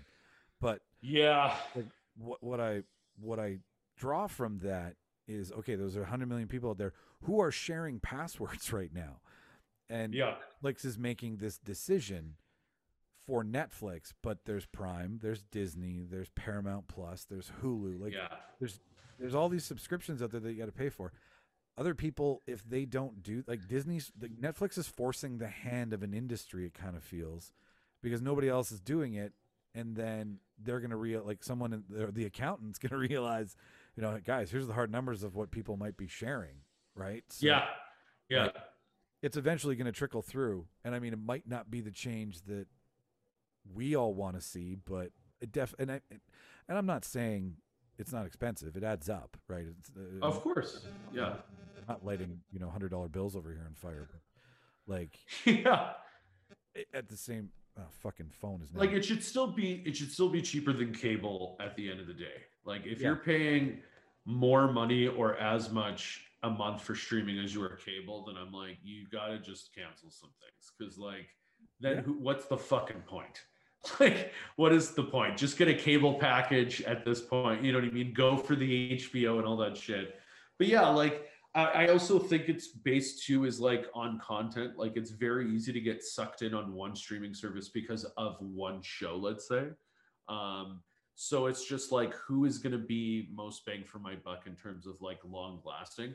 And like I said, like Disney has a huge advantage at the fact that they can just market three major franchises at people, which is like Disney catalog and Pixar, Marvel, and fucking Star Wars. And then they have like National Geographic, like, and now Stars. Like that whole fucking thing is like, so it makes sense because Disney from the get-go always has the advantage that they're catered to families right from the beginning. Yeah, and that's always their trump card, man. Always. Well, it's also what they have to protect too. Like they created the brand, Yeah. so Yeah. it's and I think someone said to me that they made more money, and it totally makes sense. The first year that they bought Star Wars, they made more money on selling toys in that year than they did on The Force Awakens. And The Force Awakens, I think, made $1 billion that year. So that's fucking crazy. Well, everybody likes to put Star Wars. Like I've seen Star Wars on bags of lemons, like just to get kids to want. Yeah, Ziploc bags. Yeah, like Where the fuck were those when I was a kid? you want to ruin a planet? Just keep putting more stuff. Put Star Wars on everything. We'll just buy it and then throw it out because it'll be useless. Like put Star Wars on the fucking next car you buy. See how long you want. Yeah. Dude, seriously, I've bought a can of Chef Boyardee because it had Darth Vader on it. And I got home and I was like, this is so gross. This is not the one I even like. It had Darth Vader on it. I was like, cool. I have been sucked into many Kinder Surprise Star Wars themed toys. Like I'm not Yeah. I'm not impenetrable to the lure and sexiness of Star Wars tchotchke kicking around. That's I'm under their spell. Never gonna fucking spent 300. it's true. I spent 300 Canadian dollars on a fucking lightsaber. That's how fucking stupid I am. So yeah, that's but I love that. I love my lightsabers. That's a fucking gorgeous lightsaber. It's heavy. People lift it up and they're like, "That's a heavy." Because you got the one that has the actual weight, right?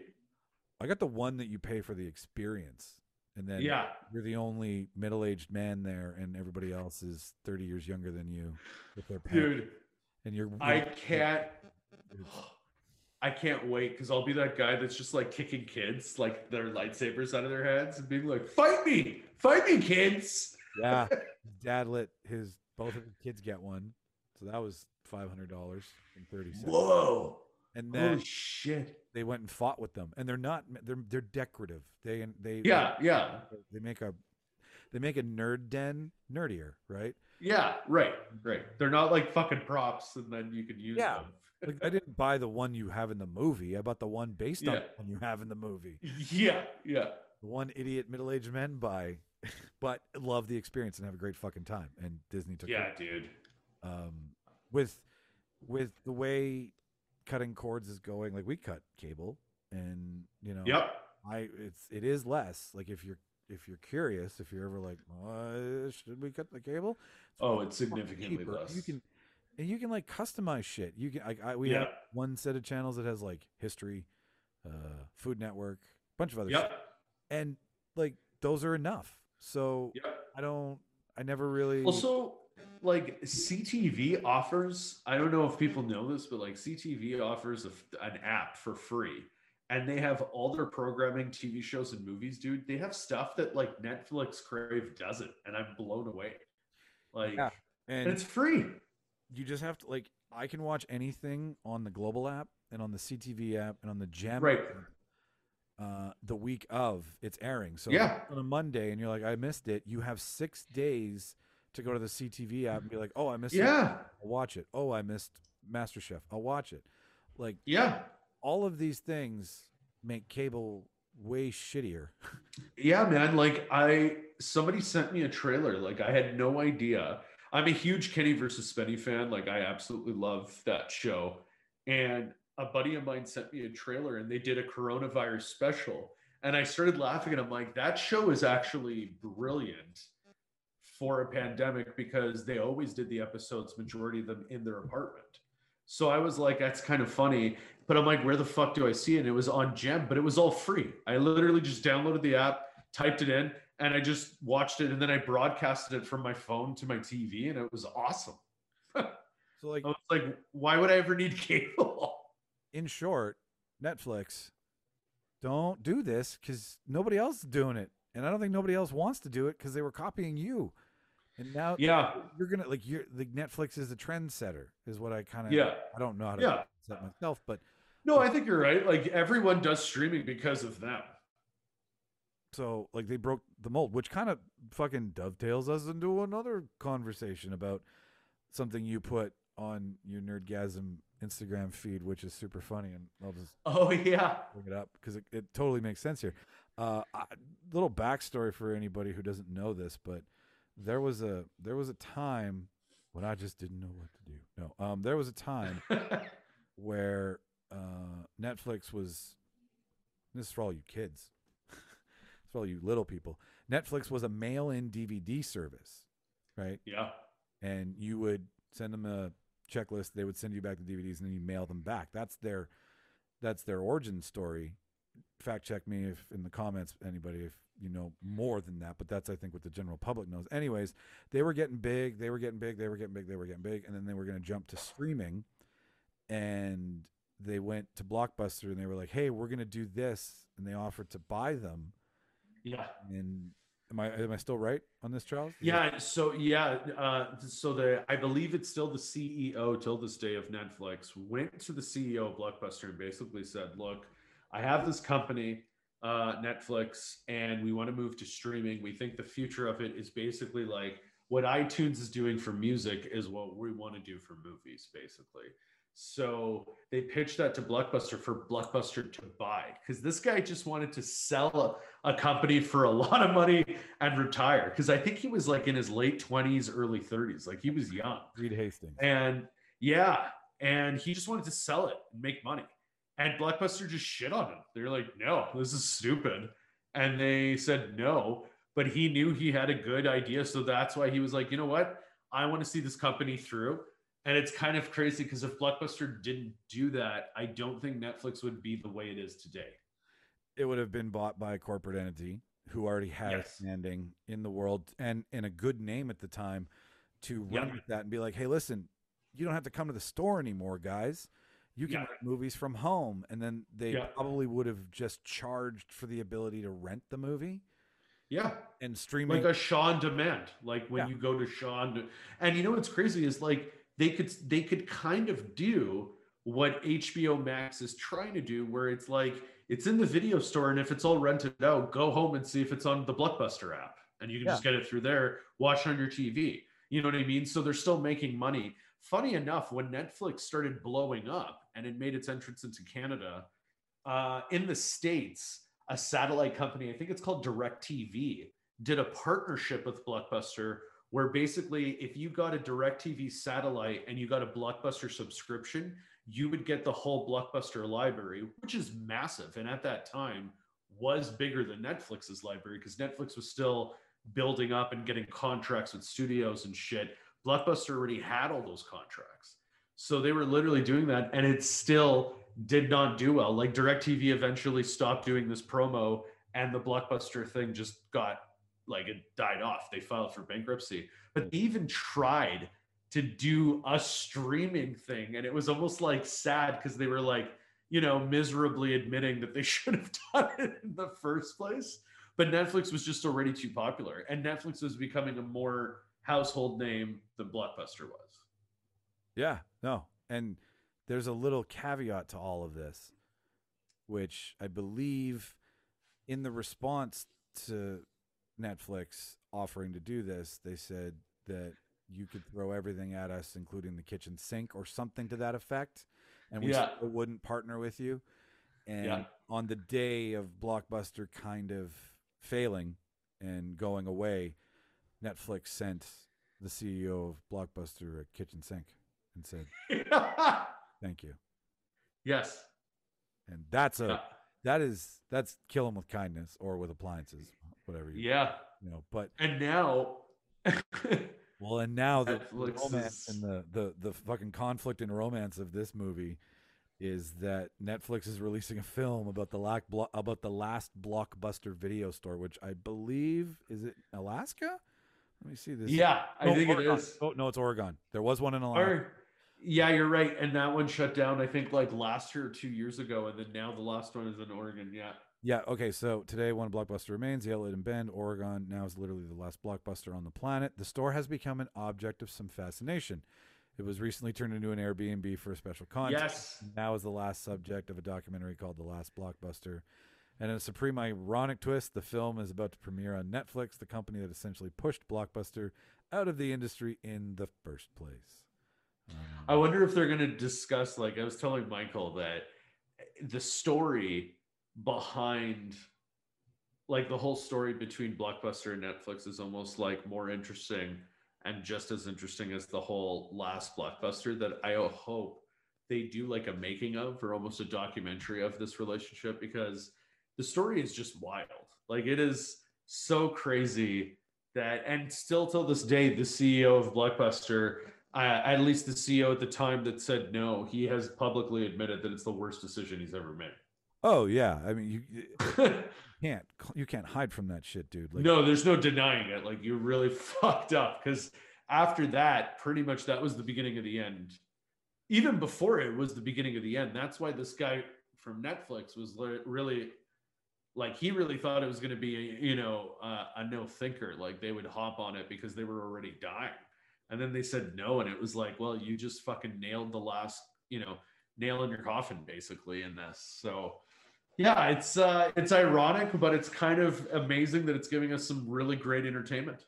I only wish that it was produced by Netflix. Like that would have been Yeah. if they got their documentary team to do it and be like, all right, Yeah. so we push these guys out. They deserve a fair shake. So let's Just imagine having the Netflix crew in there filming and they got their huge Netflix logo on their camera and on their trailers and stuff. Oh my dear I Lord. would love the Airbnb experience just Yeah. for the novelty and what we grew up with. I think we would fucking love it. I know we would totally enjoy it. It would be amazing. From 9,000 locations down to just one. The last Blockbuster is a fun, nostalgic feature-length documentary film about the rise and fall of Blockbuster Video and how one small-town store managed to outlast a corporate giant. Wow. That sounds great. Thank you. I know that's my trailer list. I love it, dude. Can you do would you be down to do some narration for like the Nerdgasm and shit? It's good. Well, of course. I can't Finish him. Finish him. So good. I love it. Fatality. You know what? So good. The only time I ever speak into the mic is either when we're doing this or when I'm doing the other shit, like the intro. Yep. Otherwise, I don't like listening to the sound of my own voice. Surprisingly enough, I only like to listen to the sound of it when I'm conversing with other individuals. But who'd have thought? Yeah. So check this out, people. Like this is a really funny story. First of all, because it's a cute story about literally the last Blockbuster that has been like the guy's like obviously hanging on, like white knuckling it at this point. Oh yeah, for sure. Like I think the reason why it's open is just because of the fact that it's like a tourist attraction a little bit now, rather than like an actual like business. But for sure. It premieres on March 15th as well too. So if everybody March. Oh wow, that's like what fucking next week. That's awesome. Monday. Not even Monday. Oh Monday. My god, that's great. Yeah. Night shit. And then Friday, Winter Soldier. Oh, great. And then what? Like in a couple weeks, it's Godzilla versus King Kong, which is pretty sweet. Yeah. I don't know if you ever read the Invincible graphic novel that they're doing. Prime is doing an animated show of it, and it looks so good. No, I haven't, but I will take your word for it, and I'll put it on my watch. Dude, it's great. It's great. It's Robert Kirkman. He did The Walking Dead, and then on the side, he did a superhero comic book series called Invincible, and it's fantastic. And Amazon Prime is adapting it in its comic book style illustration. So, and the voice cast is unreal. It's like J.K. Simmons, Sandra Oh. There's a bunch. Like, anyways, there's a lot. March and April, I'm actually really excited for. And it's crazy that there's so much good stuff coming out, especially with COVID and theaters being closed, at least for us in Manitoba. So it's nice to know that there is some really exciting shit for us to watch coming out. I agree. I've been paying for more stuff too. I'm like, all right, fine. I just want to fucking see it. And yeah. And like I'd pay for it to go see it in theaters and I can't do that. So I don't want to just miss out because who knows when my theaters or when our theaters are going to be able to open up. So like Mortal Kombat, man, I still just can't wait. It really, we didn't get to talk about this last week. I'm glad you brought it up. Cause like it really is doing a lot more justice this go around. Yeah. With the first of all, with the being able to real time render with what came out of Mandalorian, now any video game can be a video game behind you, right? Like you've got real time VFX at your fingertips. So what they didn't have before, they had to really rely on practical shit like the Goro of our youth is the worst Yeah. hero ever. Like, and I mean, it's what you have at the time, but it's just it's worse by comparison, not by Yeah. standard. So Yeah, because when you look at it, I still respect and I still really appreciate. I love animatronics, and I love the fact that they really, really tried to have it as a dude in a suit, and it is, and then it's just like insane CGI and whatnot. But you're right, it's like looking at the standard now, and even seeing that flash of Goro in the new trailer, it's like, oh yeah, yeah, we've arrived. yeah. We now Yeah, it's like Hulk.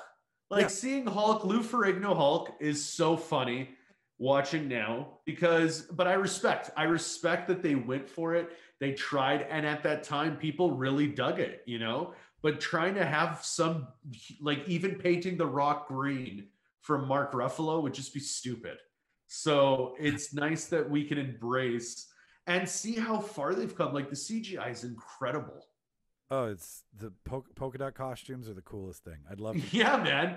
Even like Kano's face, I can tell that that's CGI rendered, but like it looks fantastic. Like it looks really good. They casted it well this time around. Yeah. They were a lot more Yeah. they were a lot more in tune to what, like, they're giving these people stories. And I mean, it is the Yeah. cheapest story of all, traveling to, far off ancient land, Yeah. in Mortal Kombat. Like it is Save the universe Yeah. by fighting. Yeah, right. No, but it's fun dumb, and Yeah, and that's what it is. It's like, if these games are still around, like, actually, it's funny you mentioned, I just picked up Mortal Kombat 11. It is phenomenal. It's amazing. I'm like halfway through the storyline, and the storyline is actually, it's so weird to say this when you think of Mortal Kombat and you say the storyline in that kind of game, but they really did make it, like, it makes sense why they made the movie now, because this is the first Mortal Kombat game I've played in a long time where the story is actually really well written. The cinematics are beautiful, and it's filmed like a movie. And when it goes into the fights, the transition between the cinematics and then like the gameplay is like seamless. And what's neat is the camera always does one of these, and one character's like getting up or something, and then the camera pans out, and then it shows the health bars, and then it's like fight. And then when the fight's done, the camera pans out and those bars go away, and then it's like back to like the storyline and stuff. It's just like little things like that. It's so wicked, man. Like, and it gets me fucking hyped for the movie, because it's like, now we do need a Mortal Kombat movie, and now it's nice that the studio is not limiting them in any way. They're like, here's a bunch of money, make us it back.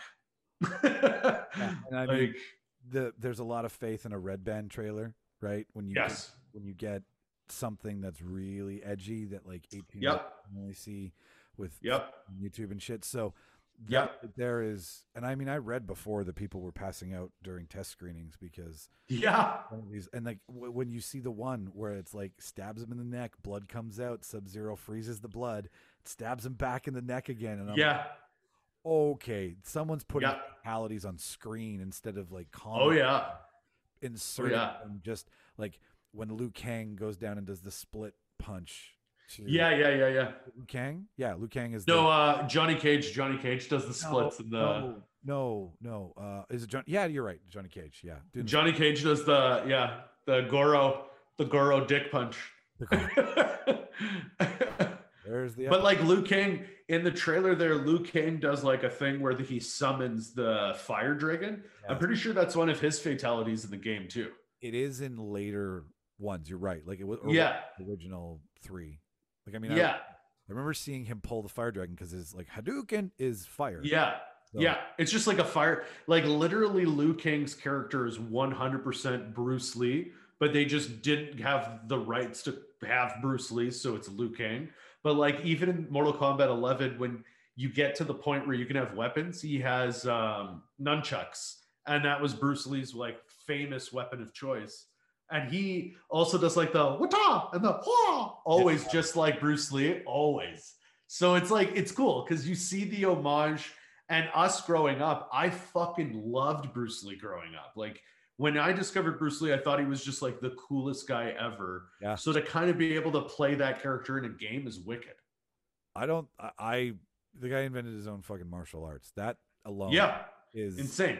is and just the fucking I will watch religiously, easily, probably once a month. I'll just find that one clip of him online doing his 1-inch punch. Oh my god, dude, it's Flying. so wicked. Dude flying off a chair and shit. It's so wicked. Like nobody could get him on film, and Yeah, the only yeah. thing you get to see is him pulling punches because he's gonna kill somebody.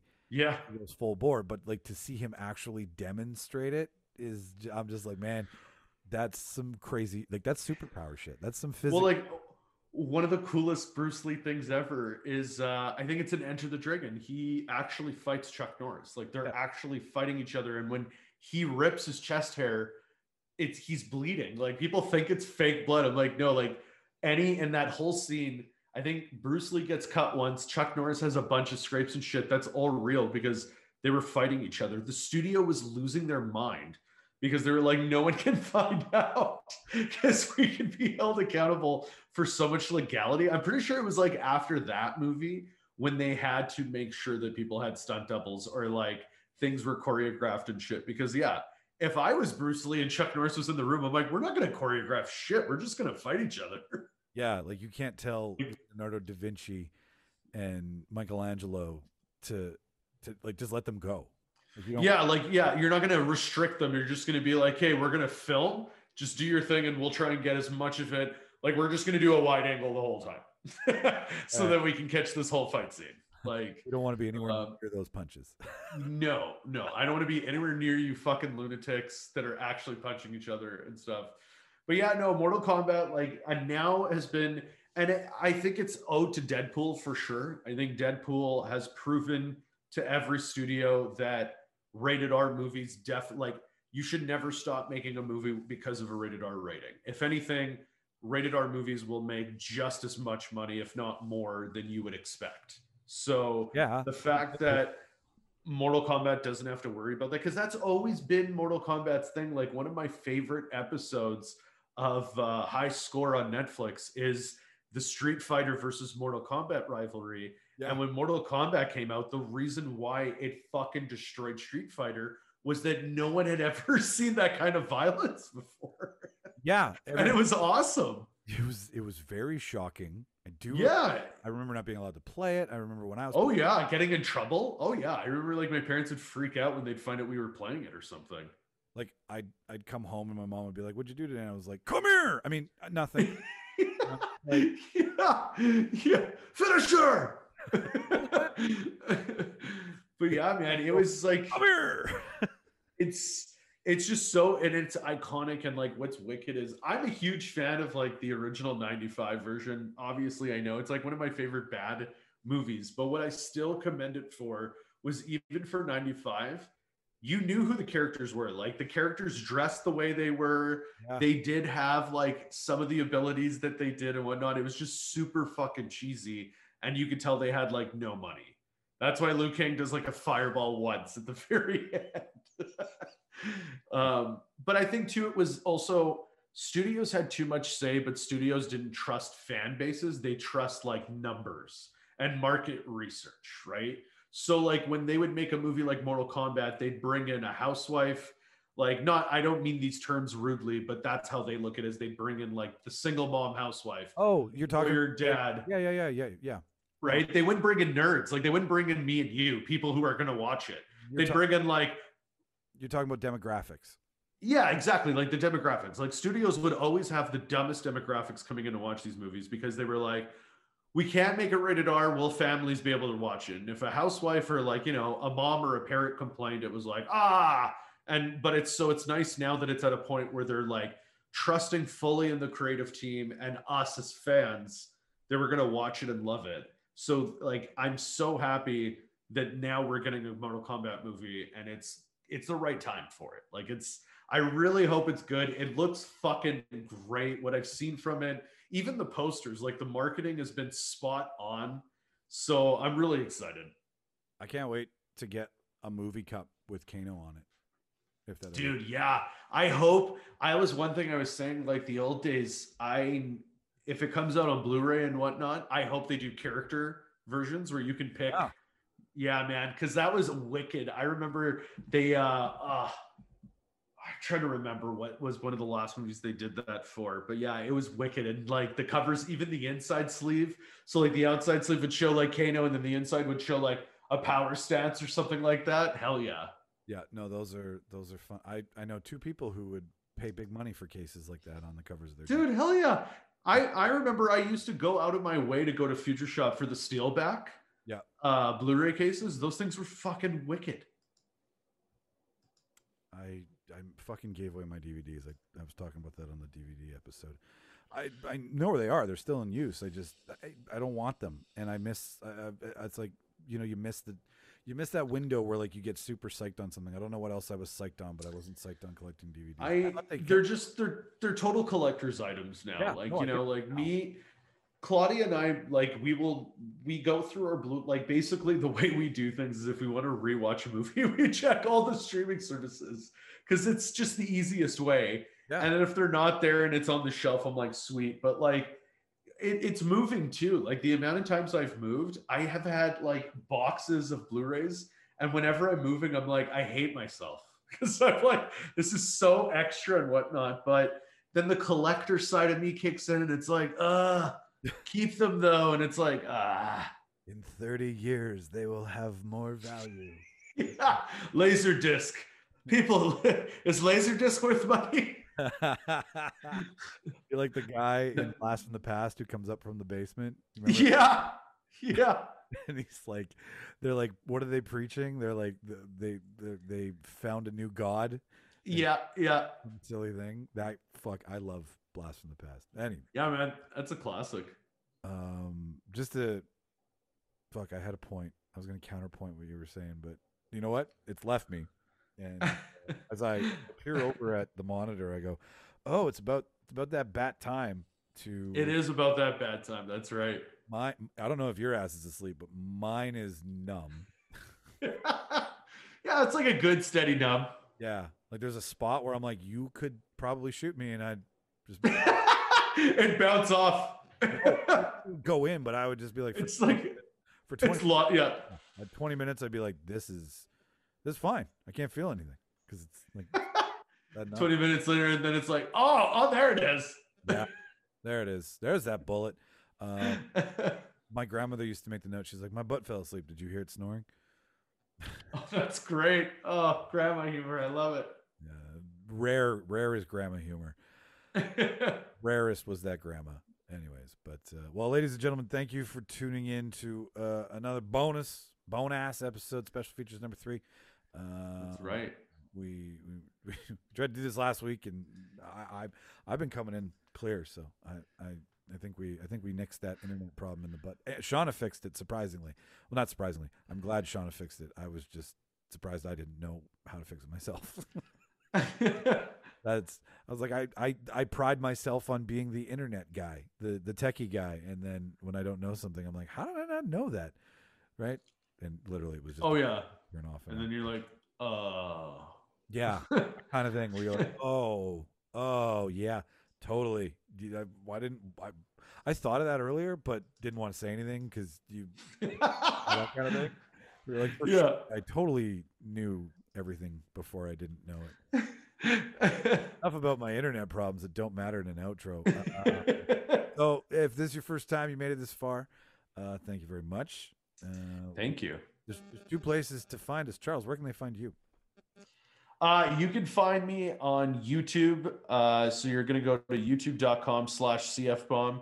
You'll find the Nerdgasm. All episodes are streaming on there right now, and pretty much anything I do is on my YouTube channel. And for the Real Debaters, which is this lovely bedroom of mine, you can follow all of us online at Real Debaters. That's REEL for the spelling, and therealdebaters.ca, where you will find the link for all of Charles' stuff. So if you subscribe to the podcast, you can just jump over to him right through the fucking app. It's that simple. We made it because I'm a lazy piece of shit, so I like making things. And technology, wow! It does the thing. There's all the things in the air that are invisible. It's like vision jumping off your phone. Oh. Anyways, that's realdebaters.ca. Subscribe to both our channels because one day, when COVID allows for it, I'm going to jump on to Charles. Some of the guys are going to jump on with us. We're just going to rotate this shit. But right now, it's safest to do it this way, right? That's right. And we're going to have some, we've been recording all the episodes too. So we're definitely going to be uploading some, I guess, some video sessions of us and whatnot on the channel, on the YouTube channel. So you definitely, again, want to subscribe to both because then you get the ultimate full experience, and we're nerds. So you definitely want that full experience. I should say that I have promised video twice already. I should yeah, no, there's a fire. I need a fire lit under my ass at all times. So. Not you, me, like you. Yeah, we're going to start a YouTube channel. And then my friend Steve was like, yeah, let's start a YouTube channel during COVID. And we were going to use Zoom footage. And then he was like, it's impossible to edit Zoom footage. So I have said twice that pre-Charles that I would be like, oh, yeah, we'll have video. Yeah, you'll see us. Yeah, you know what? And so hopefully third time's a fucking charm. And yeah. But I mean, whatever. Yeah, I'm gonna, honestly, I'm gonna play around with it and whatnot. This is a first venture for me, but I'm excited. I think it'll, if it's recording the way that I've seen it, it should work out. But like, again, guys, totally worth everybody subscribing so you can see the full experience. You can follow me on this journey. Will it work? Won't it work? We'll see. Try to make it as immersive as possible. Here. That's right. It's all for you guys. So,